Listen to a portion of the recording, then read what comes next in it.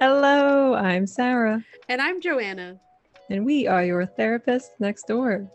Join us as we demystify therapy and destigmatize mental health. Every episode, we interview a healthcare professional. It's sometimes serious, sometimes sad, most times ridiculous. This week, we welcome Carissa Weber, who works as a licensed professional counselor.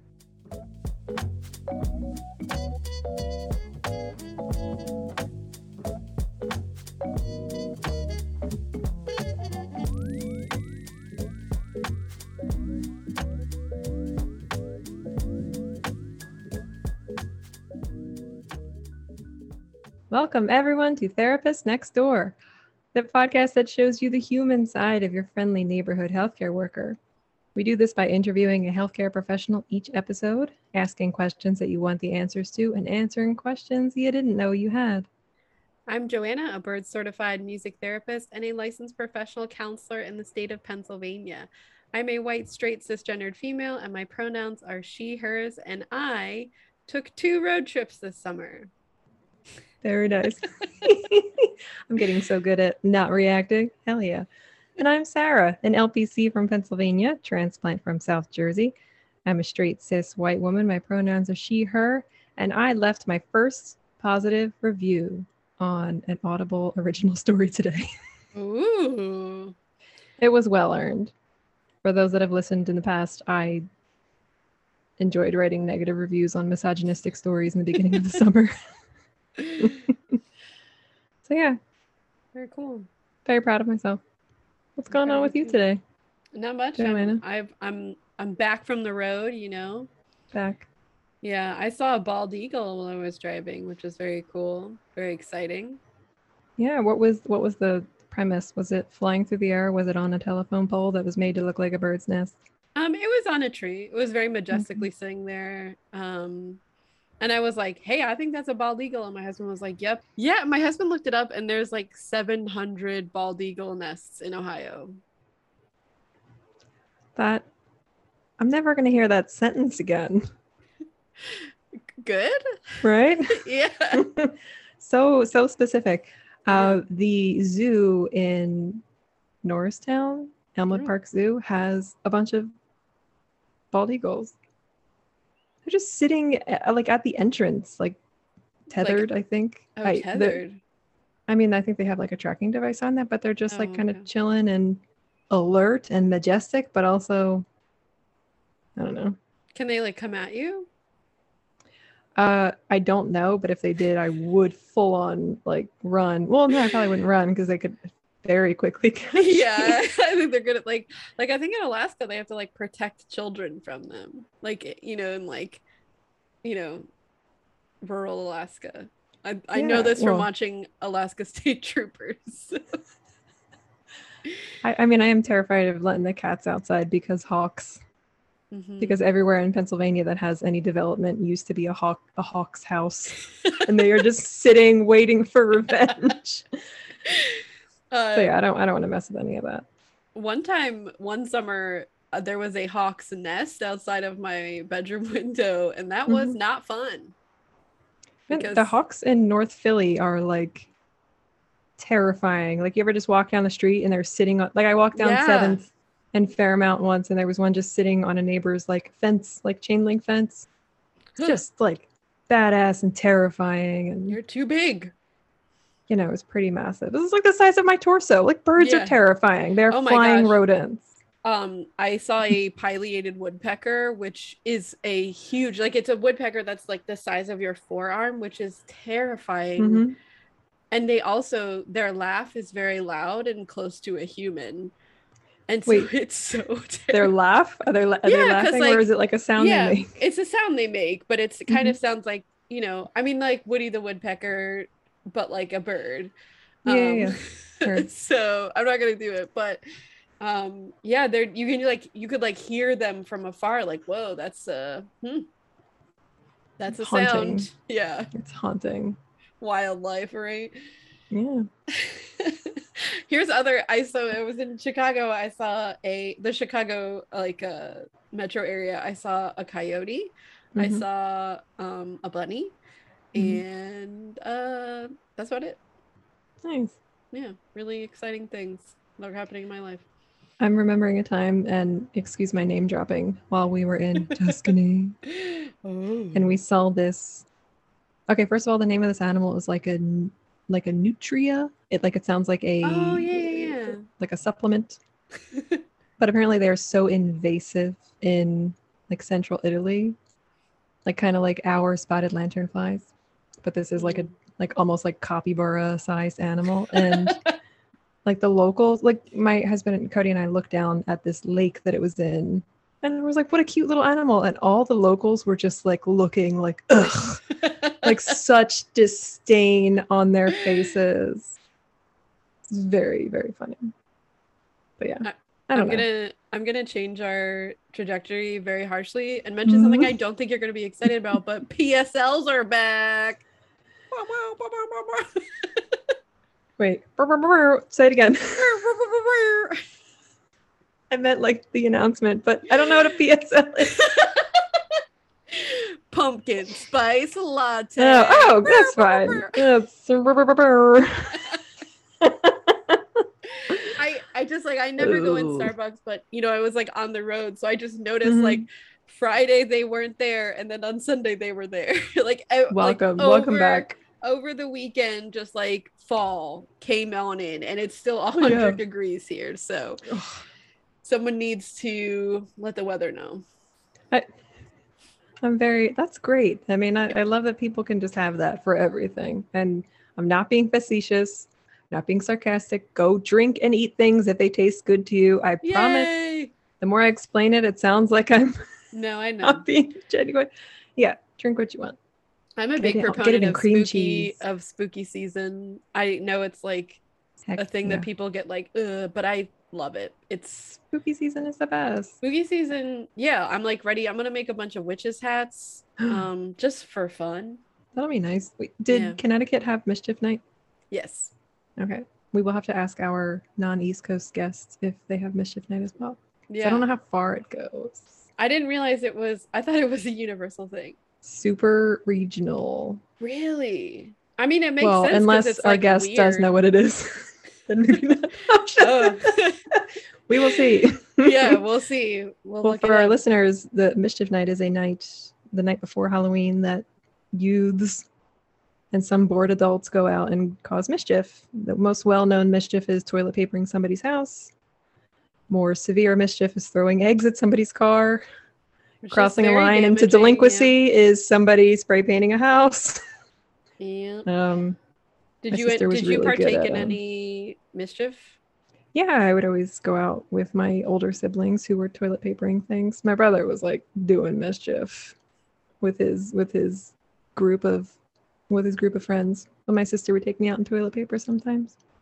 That's fun. So police would come up to you and shine their very bright light on you, and it was enough for us kids to just scatter because it's not a life. Yeah. But yeah, I love spooky season. Spooky. We are all dancing right now for everyone listening.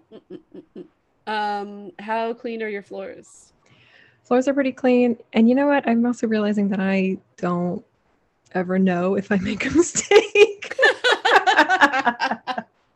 So every time you ask me that, I'm like, nah, I didn't say anything incorrect. But it probably wasn't actually bald eagles at the Emerald Park Zoo. And it probably, I don't know. We'll find that'll be like a later housekeeping after you listen to it again, because you kind like of a house remodeling to it, like when I'm done editing. So that sounds good. Yeah. Cool. How about your floors? I think my floors are pretty clean. All right, I'm very proud of you for keeping those floors clean. Sweeping. Housekeeping completed. Yep, done. Stay tuned after the break for our history lesson. Thank you. Oh, goodness. Man.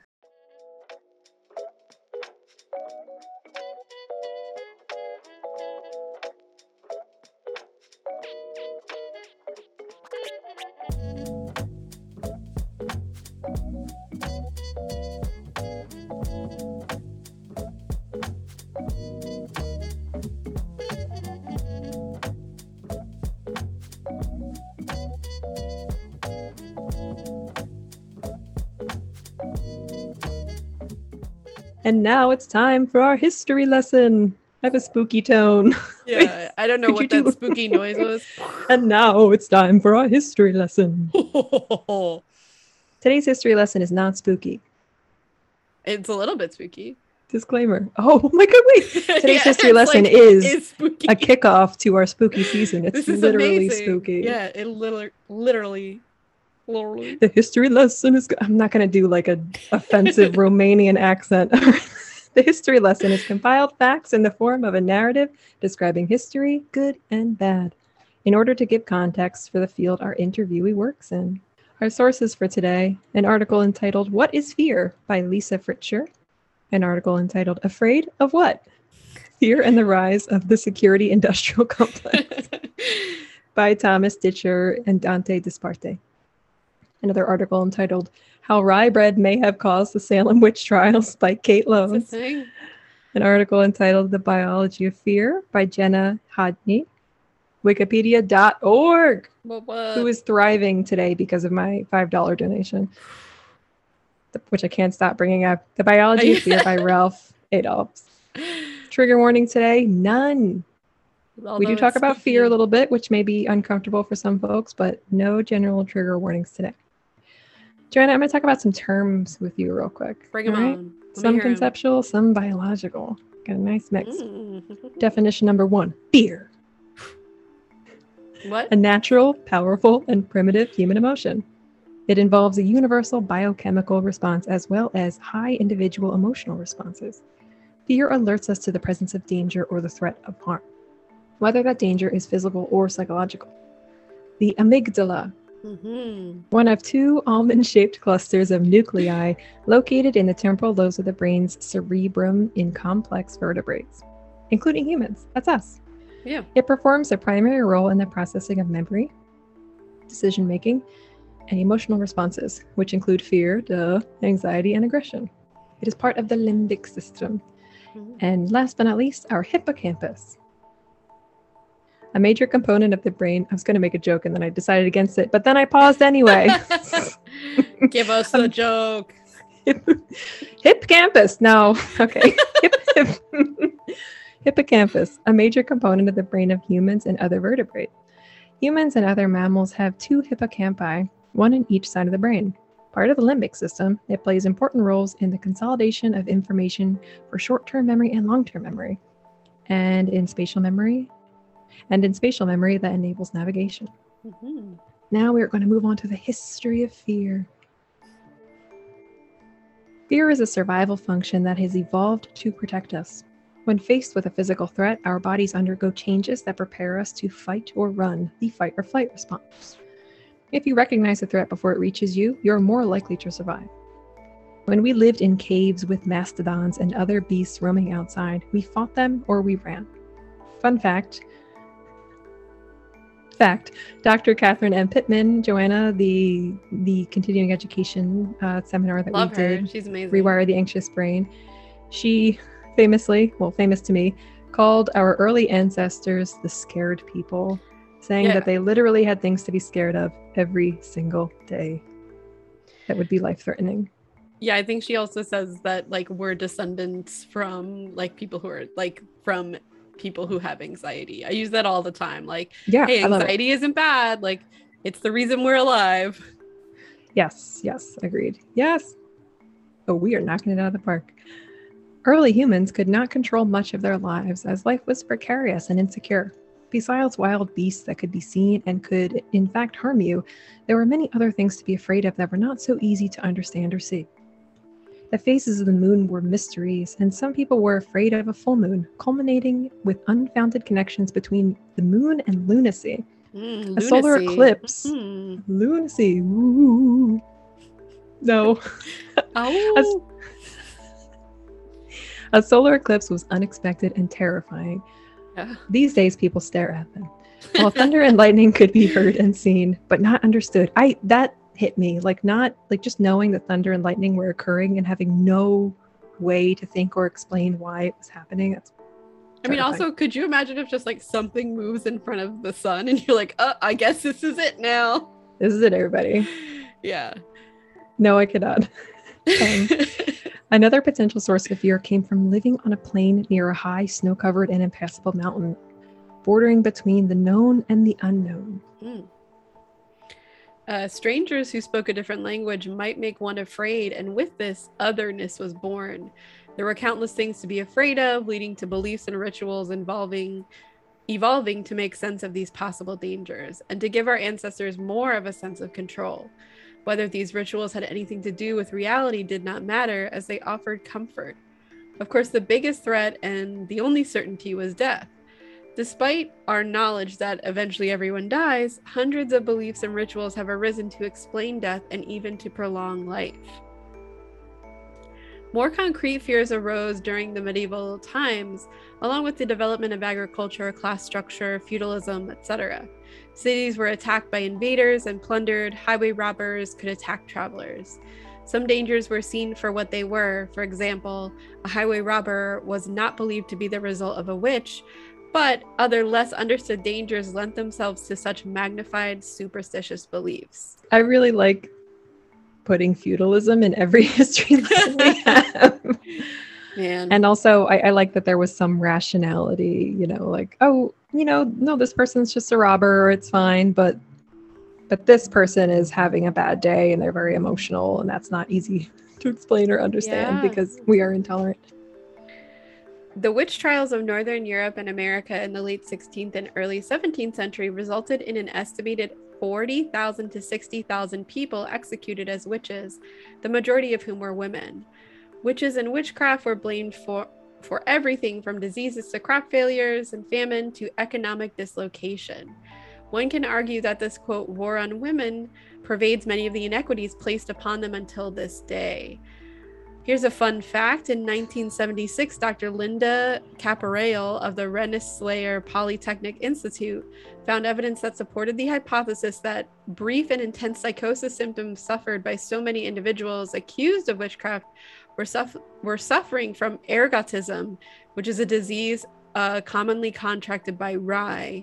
Here's another fun fact. If you were in my AP US history class and you didn't want us to continue learning what we were learning, you could just bring that up and our teacher would be distracted into talking about ergotism and the Salem witch trials. So I didn't know a lot of people knew about this, and it was brought up to me a couple weeks ago, and I was like, oh, more people should know. And then I realized, oh, everyone already knows but me. Yeah, I think it was just like bad bread. Like yeah, and folks that were cooking it maybe would have been the ladies or the kids, and they were the most highly accused, but your AP history teacher would know better. Yeah, she always loved talking about it. That's also when I had like undiagnosed narcolepsy and fell asleep in class, so she wasn't a big fan of me. But I got a 4 on the test, so Well, you weren't rye also. Yep. I was awry. Our current rituals and superstitions may lead to less suffering, but it is plain that we continue to rely on them. In the highlands of New Guinea, members of the Tafalum tribe believe that a person's death is caused by a, quote, bis, a sorcerer or an evil person with the power to kill by magic. But a bis sorcerer can only kill a person if that person is alone. Therefore, the best way to prevent this from happening is to never be alone. And from Maine to California, many of us avoid doing much on Friday the 13th. We do not walk under ladders, we cross our fingers and avoid black cats. Or if you're Joanna, you do those all the time. Anything that has the number 13, I'm like, that's a bad one. I mean, harmless. I walked under a ladder the other day and I saw it. I saw it coming towards me. I saw it for like a block. I was like, should I cross the street? Should I like walk into the street so I'm safe from the ladder but unsafe from vehicles? I walked under it because I'm brave. I mean, you'll also find that a lot of like tall buildings, there isn't a 13th floor, which is just like, okay, but it's still there though. Like you didn't like get rid of it. It's like still, it's the 14th floor is the 13th floor. So. Or we could be like that episode of Evil and we don't talk new about episodes. New episodes this week. New episode. Alert. Alert. Spooky. All right. God. All right. Probably the most common response to large-scale threats was akin to closing the barn door after the horses had escaped. If an invasion by another group of people had taken place, the obvious response was a barrier or a wall, which is wild, with examples including the Great Wall of China, built in 7th century BCE. That thing is so old. Yes. Hadrian's Wall, built in the UK around 122 CE, which is what the wall in Game of Thrones is based off of. And it was built by the Romans, who were occupying England to keep out what is now known as the Scots. Mm-hmm.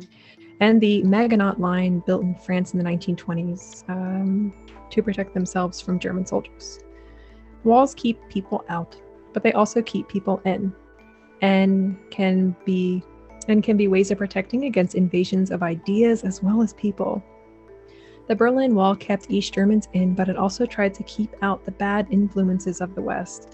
I was thinking about this when putting it together, that I remember always thinking like, oh, it's just a wall. Like, people jump over walls. And then I realized, oh, wait, there's people guarding the wall. Yeah. People guarding the wall, heavily, as I'm about to read, heavily armed. When I lived in Berlin, I asked my host mother about the wall, and she was like, it just added like 3 hours to your trip if you're trying to go into, the other part of Berlin. Well, just like a nuisance. Yeah. Even today, historical walls, real or virtual, are great flashpoints and very likely to be the causes of armed conflict and war. The 38th parallel of the Korean Peninsula, which separates North and South Korea, is called the Demilitarized Zone, or DMZ, when in fact it is one of the most fearfully armed places on the planet. Similarly, the Trump administration's promised wall spanning over 1,000 miles along the U.S.-Mexico border is likely not to make the United States safer, but rather will serve to vilify the important trading partners and its people. The irrational fear of others manifests itself in both tangible and conceptual ways, erecting many insurmountable yet invisible walls with visa requirements, immigration laws and quotas, income inequality, and the chasms that still separate us by race, gender inequality, religion, ethnicity, and any other discernible differences remain the tools of choice to be fearful. Sarah, let's talk a little bit about the biology of fear. You ready? I'm so ready. All right. So fear is an intrinsic human emotion designed to protect us from perceived threats. The reaction begins in the region of the brain called the amygdala. Yes, this almond-shaped structure located in the brain's temporal lobe is responsible for determining the emotional significance of stimuli. A threatening stimulus, such as the sight of a wild tiger, triggers a fear response in your amygdala. From there, the amygdala prepares the body for movement while releasing stress hormones. Another important function of the amygdala is to trigger the sympathetic nervous system. This division of the nervous system prompts the adrenal glands to release epinephrine into the bloodstream. Epinephrine, otherwise known as adrenaline, contributes to the symptoms commonly associated with fear, such as shortness of breath, rapid heart rate, and butterflies in your stomach. This hormone also causes dilation of the pupils, tunnel vision, and reduced hearing. A brain region called the hippocampus is also involved in one's fear response. This region, along with the prefrontal cortex, is responsible for memory storage and decision-making. When stimulated, these centers assess the perceived threat and accordingly to control the fear response. Some argue that fear is a psychological construct rather than discoverable through scientific investigation. Others argue that the term fear cannot properly be applied to animals because we cannot know whether they feel afraid. Studies in rodents show that there are highly specific brain circuits for fear, whereas findings from human neuroimaging seem to make the opposite claim. Interesting. I just want to fangirl for a minute. Ever since we found our guest on Instagram, I don't know when it was, but every time I read their handle, I just got a chuckle. Yeah, I love it. I'm so excited to talk to our guest after the break. See you then.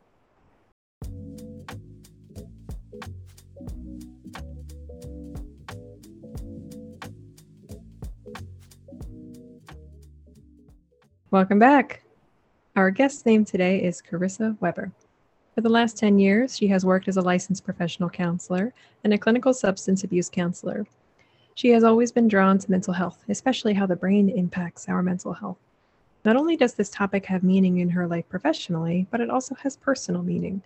Throughout her life, she has struggled with anxiety, depression, attention deficit hyperactivity disorder, and now the stress of wearing multiple hats in her life: wife, mom, therapist, and aspiring equestrian. It is her goal to share with the world the science behind mental health so people have the most up-to-date information about how to improve their mental health and have the quality of life they deserve. Welcome, Carissa Weber. Welcome. Thank you guys for having me. Absolutely. We are so excited you're here. It is so great to be here and kind of talk more about mental health, especially after your great history lesson. Thank you. I know it will be a hard act to follow, but we are sure you're up for the task. Carissa, tell us a little bit about what you do. Yes, I am, as kind of my bio said, I am a licensed professional counselor here in Wisconsin. Currently, I work in a private practice setting, work with people who are overcoming addictions, people with neurodiversity, and also with severe and persistent mental illness. It's kind of my calling. A lot of people, they like their general, let's just deal with depression and anxiety. It's like, no, bring me the fun stuff that people don't see normally. I love that. Absolutely. And when I am not at work, I write this little blog called That Darn Amygdala, which talks all about the science behind our brain and why our brain does what it does when mental illness is present. I have found in my practice, when I incorporate the neuroscience, more people are likely to follow through with healthy coping skills rather than just blow them off and say, this is a distraction, this isn't actually going to help. So I figured, why not share that benefit with the entire world? Great. I love that. Everything about the neuroscience and the biology, it is so exciting for clients to just be able to have like verbiage and just like use the vernacular that we use, because there's a lot of stigma that just suggests that mental health is, well, it is all in your head, which is like a silly dismissal, but literally is in our head. But giving them the opportunity to explain actually why it's happening with scientific basis. Yeah, well, and when we talk about it, you're right. Mental health is all in our head because that's where our brain is located. Yep. But people tend to forget that our brain is a physical part of our body. So our mental health is our physical health. It just is a little more specialized because it has a little more parts that, science is still uncovering. And I think it also helps to like validate that you didn't do anything wrong. Like, this is just a process. It's not like, it doesn't mean you're good or bad. It's just like, that's what's happening in your brain right now. Yep.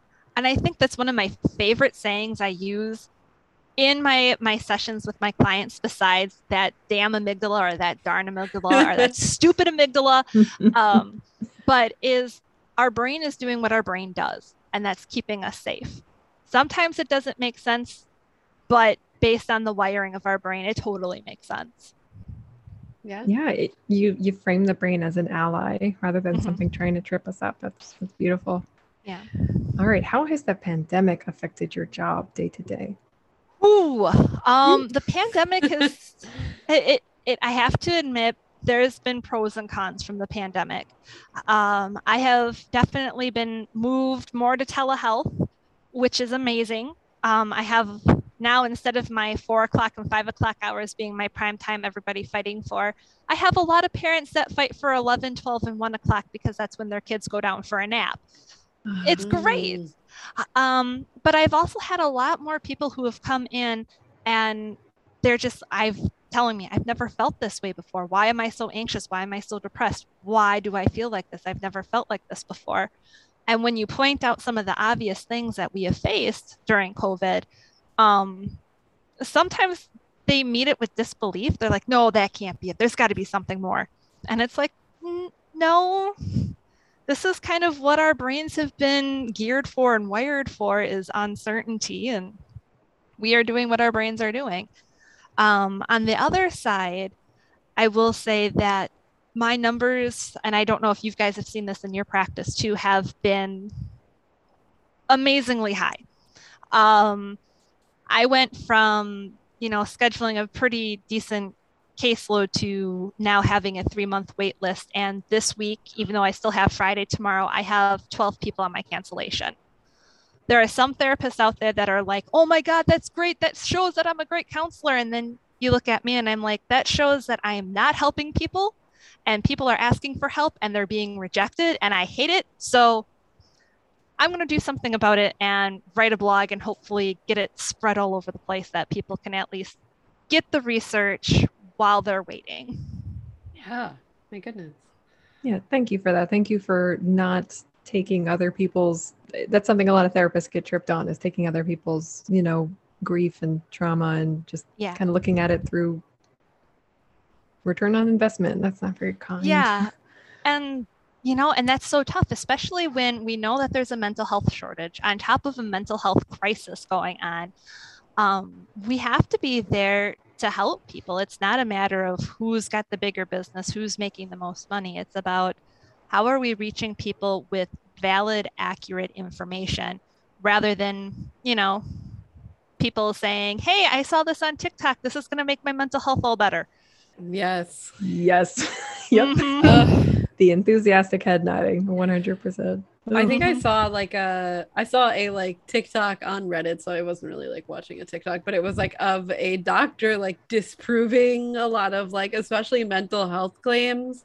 So just be careful when you're looking at TikTok and making sure that you're receiving information from an accredited individual. And even still, just check it out. Yep. Definitely. All right. How is your personality represented in your work? Many of my clients would describe me as the crazy plant lady. In my awesome office, I have over 38 different types of plants. Wow. Damn.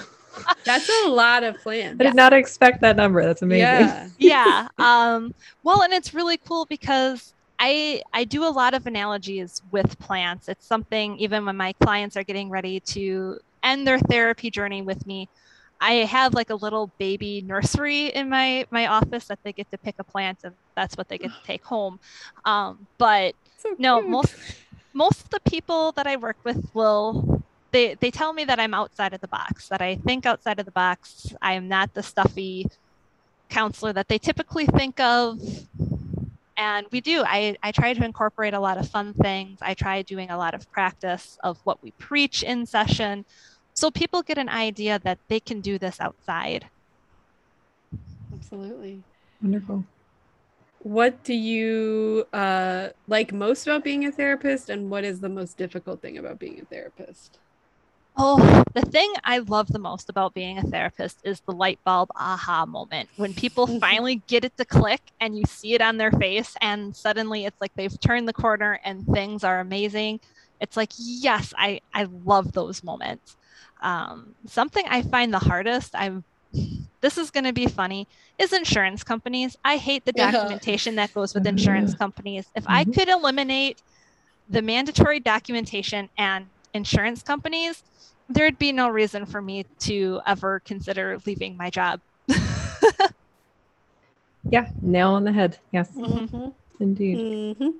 Yeah, I think some of the most challenging moments I've had weren't with clients, but about clients, just having to take time to be on the phone to argue why they should continue to have such high frequency of care because of their acuity, but they weren't under a certain DSM diagnosis, or because I wasn't instituting the type of treatment that the counselor working for the insurance company recommended to me.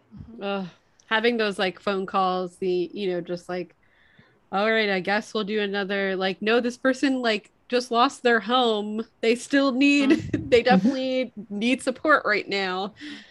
Yeah, no, my favorite is the insurance company, after they reimburse you, 6 months down the road say, oh, hey, we're sorry. We really didn't mean to reimburse you. You have to pay us back. That's atrocious. I haven't encountered that. Oh my gosh. Unfortunately, in Wisconsin, every single therapist I know has encountered that at least once in their practice. Whoa. It's so scary. And then, are you then kind of chased after and it goes to collections if you're unable to pay it, or you've already, put food on your table? It's pretty horrifying. And it's scary. And it's if I could just get rid of insurance, that would be great. Unfortunately, though, there's a reason why people pay for insurance, and they should be able to use their insurance as they deem fit.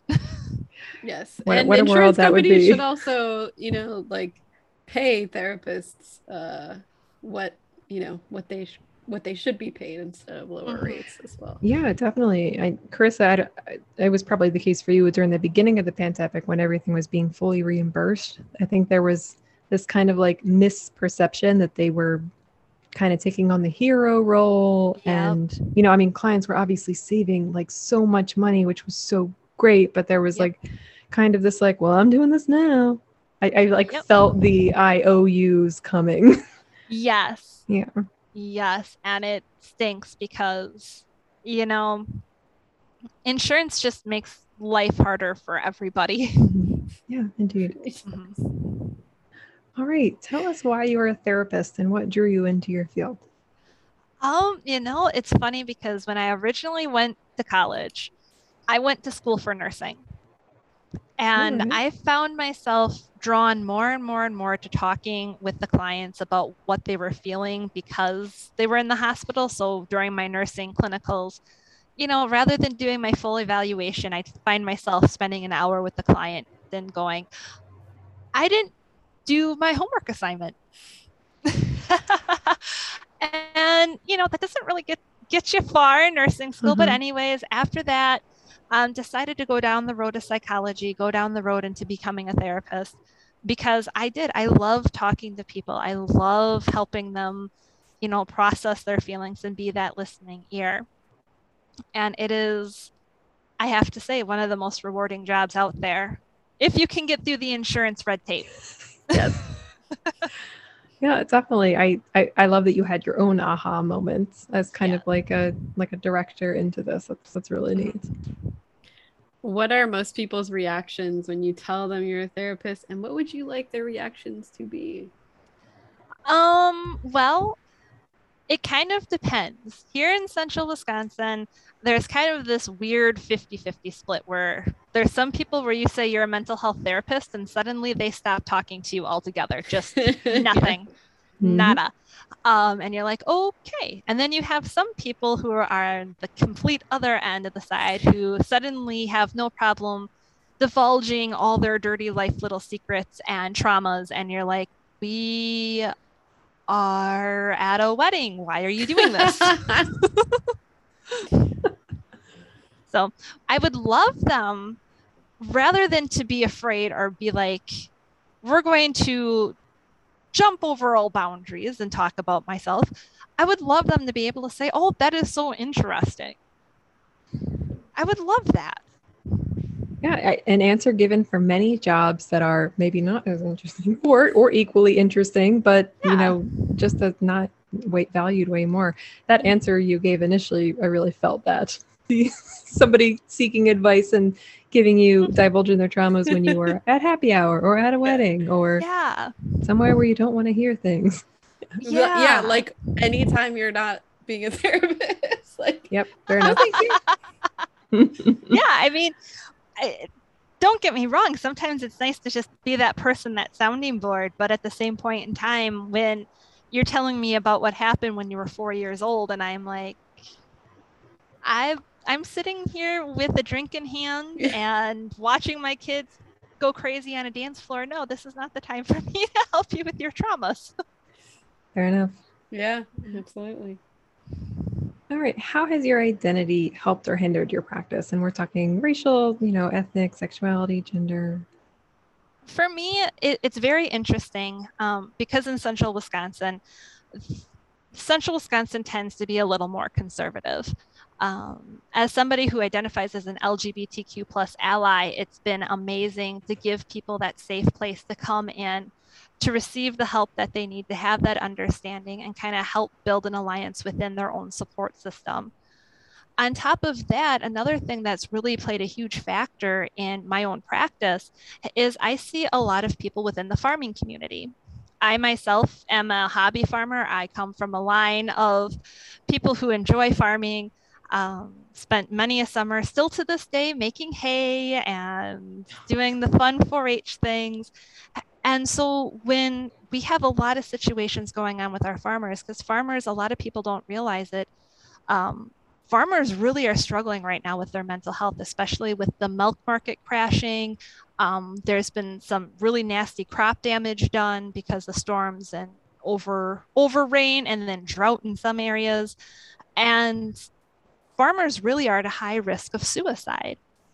And so being able to relate to them and know what they're going through and adjust how we see our schedules based on what they need to do really makes it important and helps be that ally for them, that they know that this isn't somebody who's going to ding them if they call in 2 hours before their appointment session saying, I'm stuck in the middle of the field, I can't get out. Mm-hmm.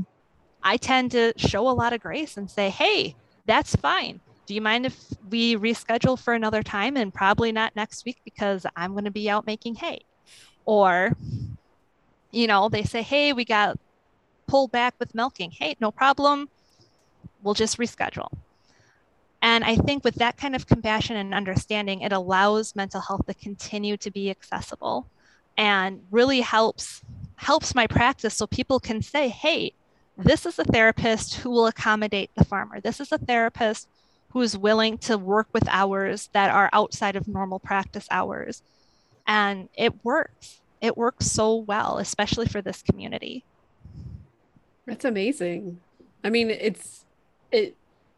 truly, obviously mental health should be available to all. And it's so cool that you understand that part and are able to move your schedule and to be flexible. That's so cool. Yeah. I'm so happy to have that information too. What a cool thing that I would have never learned. And but it makes perfect sense that there is a mental health crisis among farmers. Mm-hmm. And I mean, I can imagine something long-standing too, just because of the inaccessibility. Mm-hmm. Well, and you talk about that, especially for a lot of farmers, at least the dairies around here in Wisconsin have started to push out farmers who have milking operations that are 30 cows or less, which makes up about 70% of the dairy farmers. And so it has been, for a lot of our farmers, they're either trying to make more with what they've got, or they're trying to purchase more cows than they know how to handle, or they're leaving a 5-generation business. And it's a heartbreaking thing to see. Absolutely. Wow, great answer. That's so incredible. Yeah. It's wonderful to hear that. I mean, because we're talking cultural identity, and that's certainly where you're coming from. That's really cool. It is. And a lot of people, again, and we talk about the culture ID, a lot of people don't realize that every place is a little bit different. I'm sure my general approach and my knowledge of farming and union workers and may not be poignant in other parts of the country, or even in other parts of the state. I don't think I could do this talk if I was in Madison, Wisconsin versus Central Wisconsin. Interesting. Wow. Yeah. I mean, a lot of East Coast millennials that would love to learn how to hobby farm for you, myself included. It is fun. Yeah. Oh, I think about it every day. I'd love to try some things out, definitely. But we'll see if my first compost bucket is successful. I'm counting that. All right. Thank you. No, absolutely. So Carissa, how do you approach self-care? Wow. I am definitely a physical outlet person. You know, a lot of people, I teach a lot of mindfulness, I teach yoga, but I'm somebody who I have to exert that physical energy. What's great about being on a hobby farm is there is no shortage of exertion of physical energy. My parents always thought I was crazy growing up because I wanted a horse, because I wanted all the responsibilities to go with it. They're like, most girls want to just ride. Why do you want this? And for me, my self-care comes in I go 15 minutes to my backyard before I even go into the house, and I pet some horses, I throw some hay down, and just get to take a moment to switch hats from being a therapist to being a mom and a wife. And on days that are really, really bad, I have an amazing wood pile that needs splitting, and I love chopping wood. Wow. Nice. Yeah. That's amazing. Mm-hmm. So, and you couple that with the fact that I have a very particular pet chicken who comes up and loves on me every day that I go outside, and even going in the house and listening to my family. We're a very musical family, so it's like to me, self-care is all over the place. I love the importance of ritual and how it can just look so differently for people. Thank you for sharing that. That was really beautiful. Yeah. All right. Nice transition here. I'm very curious about this answer. What is a guilty pleasure of yours? One that you feel really guilty about and that you're sharing with us and no one else in the world. Well, I feel guilty about it, but I'm not ashamed of it. I am somebody who will watch Christmas specials any time of the year. Ooh, good one. My husband and I have a very set rule that I can put Christmas lights up before October 31st for the simple fact that after that there's snow and it's icky. But I'm not allowed to turn Christmas decorations on until after Thanksgiving, and the Christmas tree cannot go up before December 1st. Okay. I mean, I'm not even going to lie. 2 weeks ago, I had the kids and we were watching the movie The Christmas Story. Yeah. That is really nice. Yeah.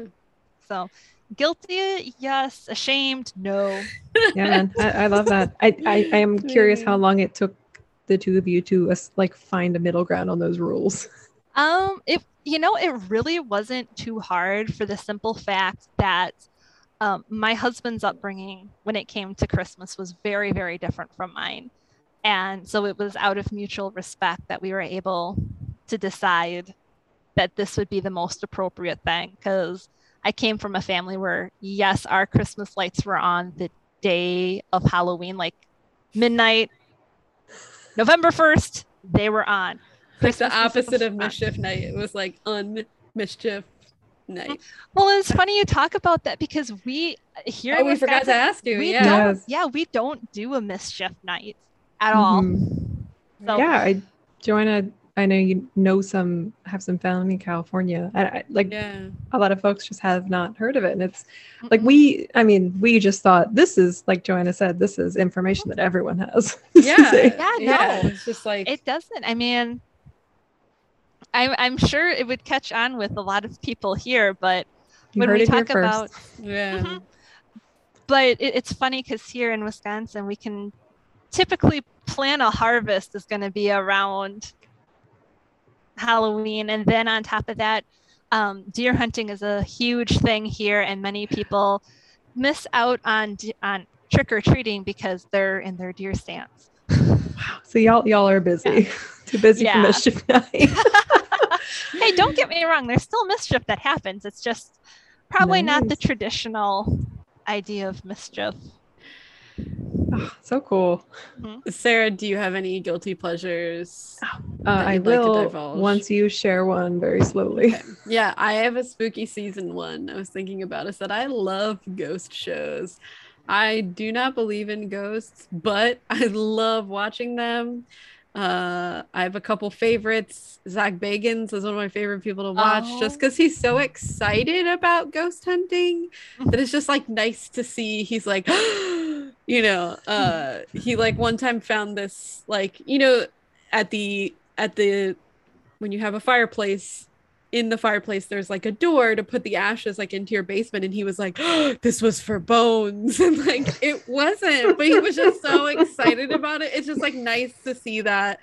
And I also like learning about the history of things in a spooky way. So, it makes the information stick, I think. Yeah. There's this one called the Hauser Files that's like that does like a lot of historical things. And I love just like, ooh, okay, I didn't know that. Now I'm afraid. I know that. All right, so mine now, I would love to say that I am a therapist who has worked in inpatient psych and I'd just balk at the idea of exploiting old asylums into haunted houses, but I love haunted asylums. I love going there in organized groups. I love paying too much money for it. I love it. I love walking past the old hospital bed. Oh, then a rickety bucket then you need to come to central Wisconsin, because we have an old asylum that had a farm, and there are tunnels between where the old asylum was to the barn. And it is freaky. I love it. That is so freaky. spooky. That's so cool. I certainly will. I'm going to go to House on the Rock, and then I'm going to go to that spooky asylum. Yeah, I'm sure Zach Bagans has been in those tunnels just like freaking out, you know? And they're just like, oh. Like, it's like, oh, it's like how I am all the time. Yep. Oh, very nice. Very nice. All right, Carissa, what is your least favorite therapy phrase, if you have one? Oh, without a doubt. How does that make you feel? Yep. I loathe it. I will use it sarcastically in session with Dr. Phil's accent. Especially when I have somebody who, they know their skills and I say it, that's usually their cue of, oh, hey, I need to think about this differently, for my long-term clients. Yeah, what a good transitional object, though. Just like, remember. Can we get a Dr. Phil impression right now? How does that make you feel? That's perfect. That was all I ever wanted. Thank you. Yep. I absolutely hate that saying. Mm-hmm. It does suck. And that is a frequent offender for that answer for that question. Yes, absolutely. What's your favorite therapy outfit? Okay, I'm going to go all stereotypical here. I love wearing my leggings. I love wearing a tank top, and I have more than enough cardigans to cover it. Oh yeah. Yes. Heck yeah.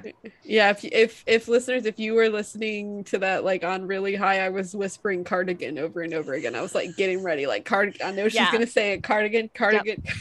We were being haunted by the cardigan ghost. Sorry. Well, and it's great because, like, example today, being really, really hot and really, really muggy, I do a lot of outside activities with some of my clients, especially with neurodiversity. I can take that cardigan off and I am fine, and I can put it back on. And if I have a client that, is a little more formal, I still look great. Take it off. I'm ready to play. Oh, that's a very good point. Definitely. I also just sometimes like my arms to be covered. I was with a group of people and I like put on a sweatshirt and I was like, like getting comfy. He's like, oh, let me turn the air conditioner. I was like, no, it's fine. I just like being covered. Yeah. Exactly. There's nothing wrong with that. Yeah. But then they made it too hot. I had to take it off. Nobody listens. All right, Carissa, is there any question you want to ask us?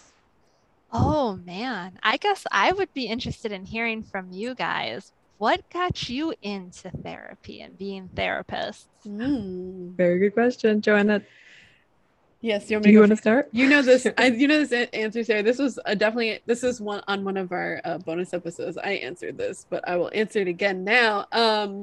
I went to therapy in college just to kind of figure out my identity, and I found an outlet through music. I was a music major then, but I kind of figured out what I wanted, like how I wanted my relationship with music to be.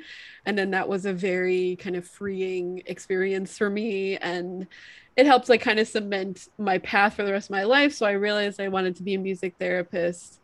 And then I did do it. So. Yay! Yeah. I'm sorry I laughed. I thought you were going to tell the Adam Sandler. Oh, also my therapist sounded exactly like Adam Sandler, which was so strange, but he was super helpful, and I'll always remember you, Adam Sandler. Nice. Thanks. Rest in memories. No, Adam Sandler's still with us. Okay. So my answer is I had very positive experiences with therapy as well. My therapist was a adult that I met that was kind, that didn't have any ulterior motives. And at first I was like, what are you? What is this? And then I was like, this is just a kind person that wants me to feel better and is investing in me feeling better. And that feels really good. And I like how calm she is. I like how she seems relatively happy. And if she's just talking to people like me all day, I mean, I don't mean that the way it sounds, but if she's just talking to people like me all day, it was love at first sight with the field. Definitely. Just having a positive experience. Great. Good question. Yeah. What are some resources that you feel like people should know about? Well, I might be a little biased here, but I think everybody needs to know about That Darn Amygdala. It is, again, my awesome little blog that I write specifically for people, for lay people who do not know how to read research, get confused by the stats that are included in research papers. And I go through specifically what our brain is doing when we're anxious, what our brain is doing when we're depressed, how we can release feel-good neurotransmitters, even related to our history lesson, going over what I call the triple F response, which is fight, flight, or freeze, and why our brain does certain things in those moments. And I also have started dabbling in the science behind why coping skills work. You know, we talk about CBT skills, DBT skills. I have a really nice post going on right now about the effectiveness of journaling and why our brain needs it. So that's just me being a little biased and I think you're allowed to be biased. 100%. putting a shameless plug in there. And the website for that is thatdarnamygdala.com. Mm-hmm. Absolutely. That will go on our website Yep. for those who would like access to that. Definitely. But other Awesome. resources that I absolutely love, and you brought it up in the history lesson, is How to Rewire Your Brain. I absolutely love that book. It is so awesome. And I also like the book Emotional Intelligence by Daniel Goleman. He does a great job of explaining why it's important for us to identify our emotions and use our emotions as information to help us process what our senses are telling us, versus using emotions as facts and giving that darn amygdala more opportunity to run rampant and hijack our prefrontal cortex and gag it with a field mouse and seal the door with a field rock. That is my Ice Age reference there. It is a huge thing in our house right now. Perfect. Oh, great. Yeah. I'm also going to jump on your bandwagon and say that if you're a clinician, one of the authors of Rewire Your Anxious Brain does an amazing anxiety specialization course on PESI.com. And it is like so good. Mm-hmm. Yeah, my favorite part of that course is when she reviews the medications we can take for anxiety, and she talks about which ones actually prevent learning. Oh my God, so good. I think it's just the same name, right? Same name as the book. Yeah. It is the same name as the book. Man, we are in the fan club today. I love it. Yes. We're fanning. Awesome. This is my favorite question to ask. Carissa, what is your favorite breakfast? Oh, breakfast is my favorite meal in the entire world. And my husband does a mean hash brown.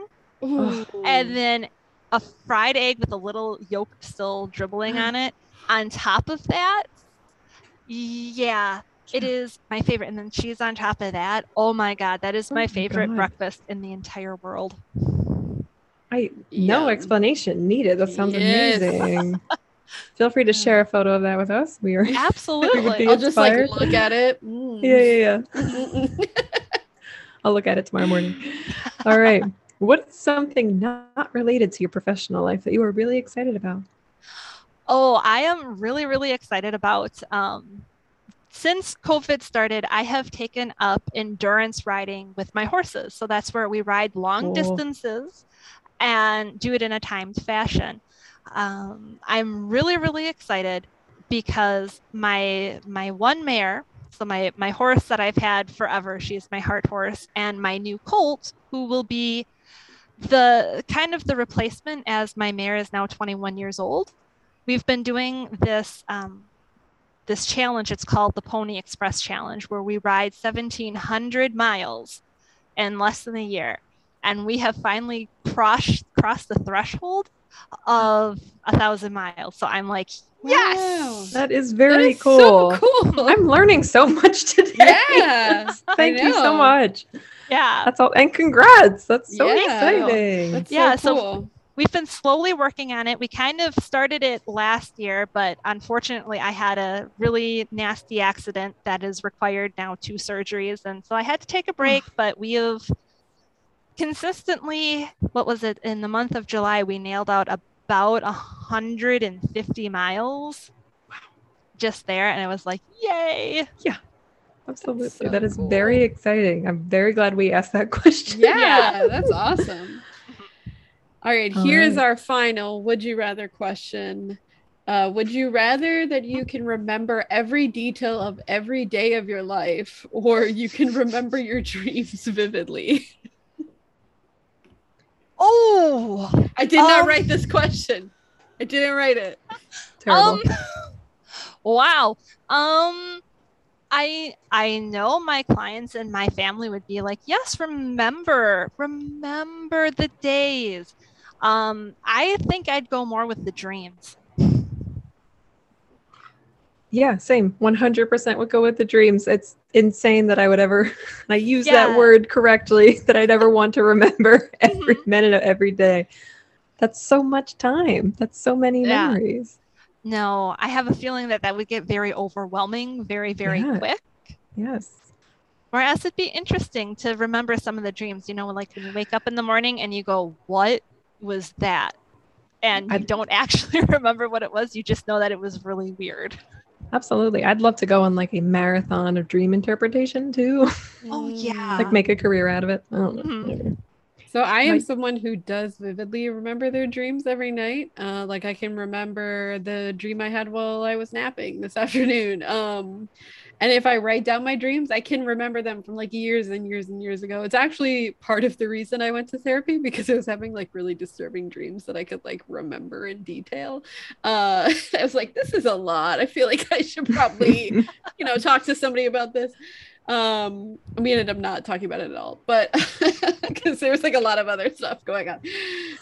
But yeah, I mean, I guess I would choose the remembering vividly because I already do it, but I think I would just want to like know what it's like to remember everything in my day and just like see if I could handle it. Like a test run. Yeah. I get that. I like it. Yeah. Good answers all around. Thanks. Marguerite, right. Well, thank you so much for talking with us today. Yes. I would love to talk more about the amygdala and about our fear responses and about like those neurological ways of explaining the ways our brain works in order to help clients. That's such an amazing work that you do. Yes, thank you. And it really is such interesting science. And I think a lot of people don't understand what is going on that is creating so much of this. In your history lesson, you talked so much and did a really great job of outlining kind of what the amygdala does. One of the things I'd like to add to that is that the amygdala is very, very impulsive and does not think about long-term consequences. Mm-hmm. And it's interesting because a lot of the information that the amygdala gets are from our senses. It's actually, when we talk first about where our brain gets the information, it goes through the part of our brain called the emulus. There we go. I said it right. Which is part of our prefrontal cortex that processes spatial awareness, problem solving, self-awareness, our sensory stuff. And as soon as the amygdala gets that information, it kind of taps into the hippocampus, or in the words of my 3-year-old daughter, the hippocampus. Why not? Because it's not a hippopotamus, Mom. It's not a hippo, Mom. It's a hypo. It's like, okay. But the hippocampus, to take in the memories to say, hey, when did we experience this last? And as this is happening in a millisecond, the amygdala goes, hey, this isn't safe anymore. We need to get ourselves out of there. So our body starts to produce the epinephrine, as you guys shared, which kind of shuts down our digestive, that makes us hyper-focused, gets our heart rate ready to either run away, get ready to face our fears, or just freeze like a deer in the headlights. As that is going on, our body is also releasing norepinephrine. And what is really important about norepinephrine is this heightens all of our senses because we're trying to get more information on how to protect ourselves. Now, by the time that norepinephrine is being released and it's triggering our adrenal gland to release cortisol to prepare us for whatever we're going to do, that's about when our prefrontal cortex, which is this part behind our forehead here, wakes up and says, wait a minute, is this accurate? And I like to remind people that as impulsive as our amygdala is, our prefrontal cortex is our planning. It likes to think about what are the outcomes, what are the best ways to do this, and what are the facts that support acting the way that we do. Sometimes it agrees with the amygdala. You know, example, panicking because you're taking a test. Yeah, me. Mm-hmm. I don't, when it comes to paper tests, my amygdala reigns supreme. But when it comes to other situations where, let's say, you know, and I'm just going to poke fun here, somebody is afraid of big trees because, you know, back in the day, predators used to jump out of trees at us. Our prefrontal cortex can say, wait a minute, nothing has ever jumped out at you before from a tree.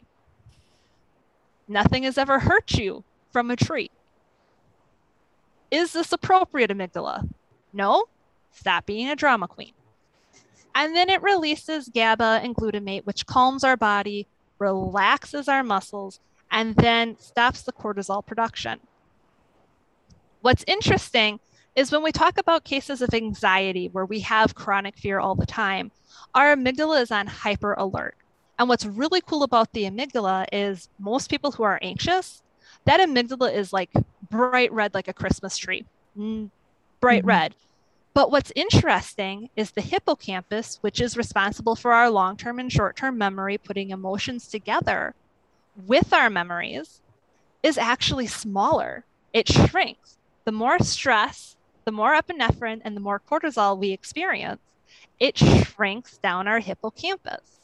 So it makes it hard for the hippocampus to properly relay all the memory information because it's so like constrained, which is so interesting. In my brain, it's so interesting.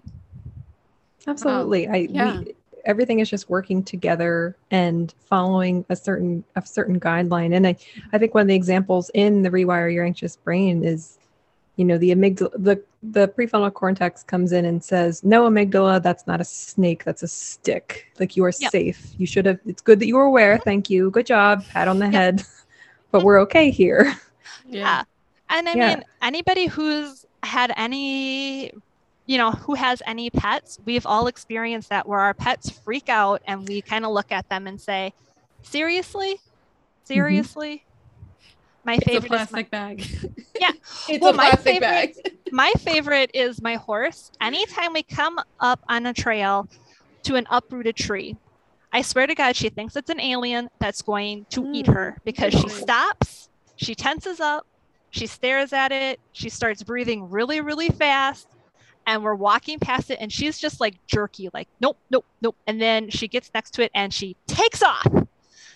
And we get done and I'm like, really? Why? And I use that as an example. She was totally the amygdala in that moment, and I was the prefrontal cortex, because by the time I could relay the information to her that this tree was not going to eat her, she was already gone. Interesting. I like that kind of like separating the organisms too into, that's pretty cool. Yeah. And what's cool though is a lot of people don't realize that we can do things to increase our hippocampus size. We can do things to strengthen our prefrontal cortex's ability to tell the amygdala to shut up. And those are the things that we teach in therapy. And I think sometimes therapists, we get out of practice of explaining why those coping skills work, why those coping skills rewire the brain. We just think that people are going to do it automatically. It's like, nope. So that is thatdarnamygdala.com, correct? And yes. I'm so excited to peruse more than the initial peruse. Everybody definitely go and visit that website and just learn how your brain works. It's just like changing your own headlight, which I did the other day and I'm still very proud of. Ooh, yeah. Learning how to do things. Congratulations. Thank you very much. Thank you. That was not a sarcastic. No one stopped and offered help, which is one of my big fears, that people are like, ma'am, you need any help? And I'm like, I don't want to give you a lesson in my independence. Let me go.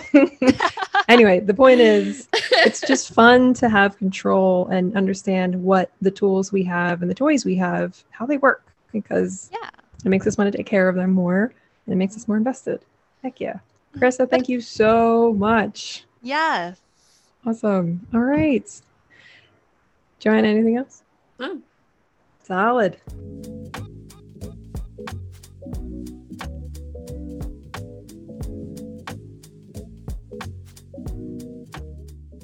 All right, let's wrap it up. Thank you for listening to the show. Be sure to subscribe, /rate, /review us on Stitcher, Spotify, and Apple Podcasts.